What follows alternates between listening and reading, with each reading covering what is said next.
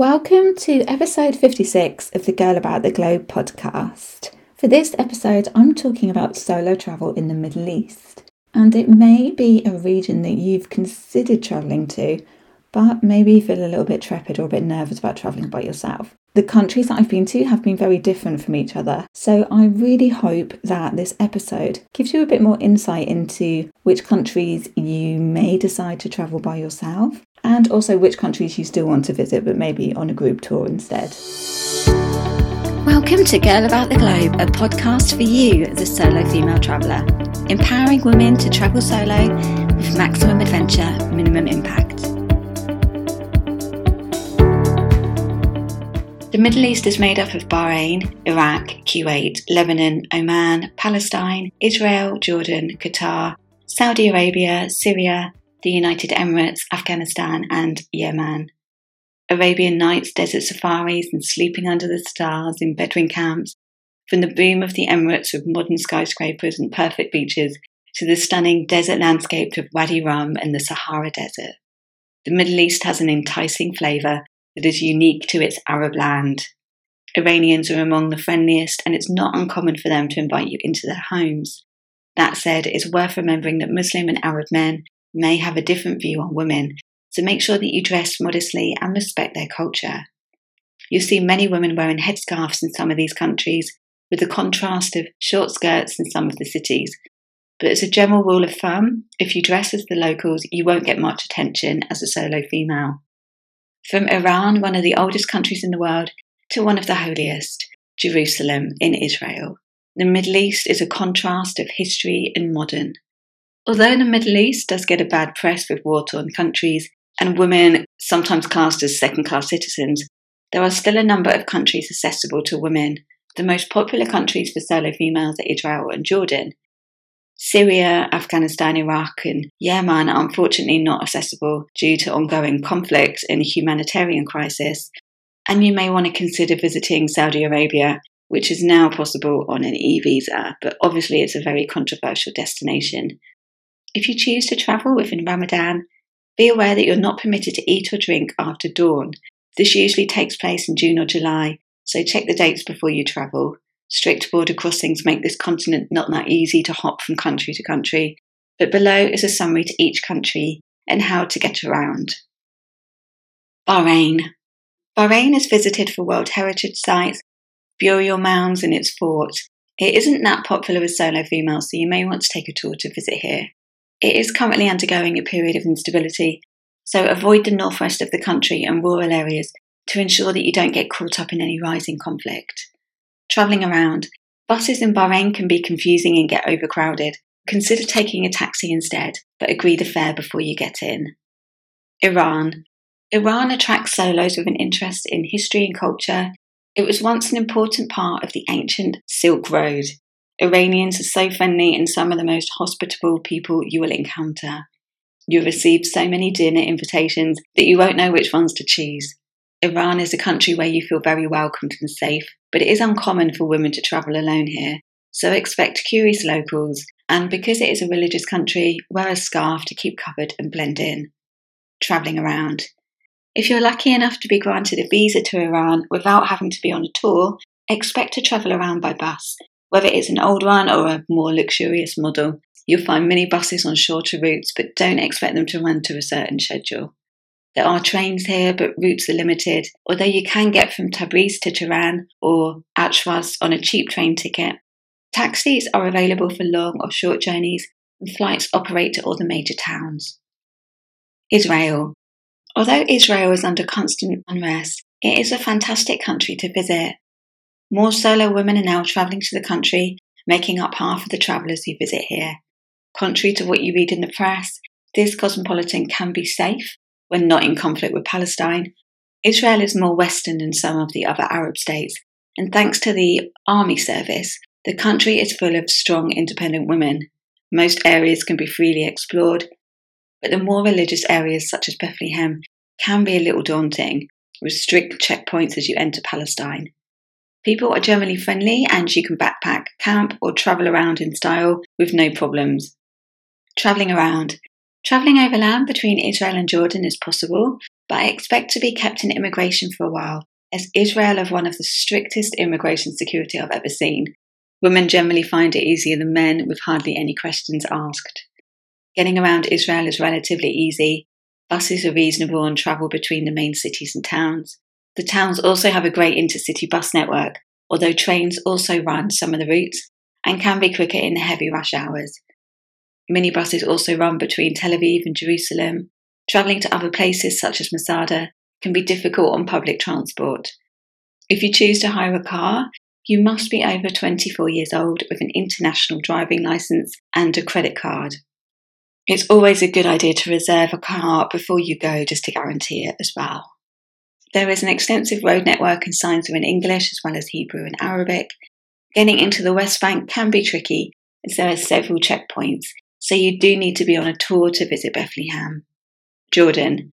Bordered by war-torn Syria and Iraq, Jordan's red rose city of Petra and the mineral-rich Dead Sea attracts masses of visitors each year. But head north and you'll find evidence of Roman ruins all within a Mediterranean setting. If you're not comfortable with leering men, then you may not feel comfortable in Jordan. People will stare, especially if you are alone, and it definitely isn't the place for a first-timer. It's a very male-dominated country, and the women that you encounter on the streets cover their head with a scarf or veil. In the cities and the main tourist sites, Jordanians are used to seeing solo female travellers, and the facilities are generally set up with tourists in mind. Venture off the beaten track, however, and you'll encounter restaurants with separate areas for women to dine, as well as a separation on public transport.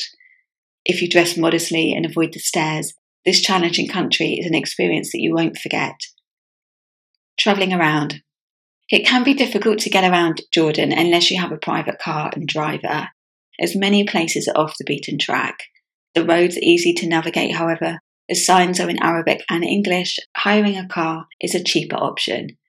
If you take a taxi, agree the price beforehand. White painted service taxis take fixed routes, which you can share with other passengers, or you can use the private yellow taxis. Jet operates buses from Amman to Ibrid, Petra and Aqaba, and Wadi Mushta, and you can also fly between Amman and Aqaba. There are buses from Petra to Jordan, but it's much easier to get taxis from Aqaba to Wadi Rum, for example. Kuwait. The oil-rich countries of Saudi Arabia and Kuwait, along with their vast desert plains, are a mecca for pilgrims and wealth. Kuwait is known for its scuba diving, desert safaris and historic attractions. It's a country which is increasing in tourism. Travelling around. There is a good road system in Kuwait, but driving here can be a challenge, with crazy drivers and a lack of indicating. Air-conditioned buses operate frequently, but avoid at peak hours if you want to get a seat. It's recommended to pre-book a taxi from a reputable taxi firm rather than flagging one down on the road. If you plan to visit Falaka Island, you can take a ferry from the mainland. Lebanon. Lebanon has surprisingly good ski resorts and attracts those wanting to ski on a budget. The capital is safe and it's rebuilt itself from the days of the Lebanon War. Visit the souks and you'll find expensive jewellery shops and an opulent-looking mall which wouldn't look out of place in Beverly Hills. Beirut has a nightlife that would rival that of any European city. Beirut is one of the most liberal places in Lebanon, and the people here are open-minded compared to the rest of the country. Travelling around. Taxis here are shared, so expect the driver to pick up others on your route. Buses are a cheap way of getting around the country. Lebanon has short distances with easy-to-use buses to get around. You can also hire a taxi to take you on a tour. Oman. Oman is known for its architecture, history and UNESCO World Heritage Sites. It also has beaches, mountains and stunning wadis. Most of the city is covered by desert, making it a fascinating country to visit. If you travel to Oman, you may feel a little isolated, as you won't find many other solo travellers here. But saying that, the locals are friendly. As in all Muslim countries, cover up and dress conservatively. Travelling around. Oman is very rural and difficult to get around unless you rent a car. Rental prices are reasonably priced and come with a GPS system to help you navigate your way. There are long distances between attractions, so consider taking a tour instead of the buses, which can be a bit of a hassle. Qatar. Qatar is virtually on par with Dubai for towering skyscrapers and sandy coastline. Western women may get some attention in Qatar, but it's usually just curious stares and it's not threatening.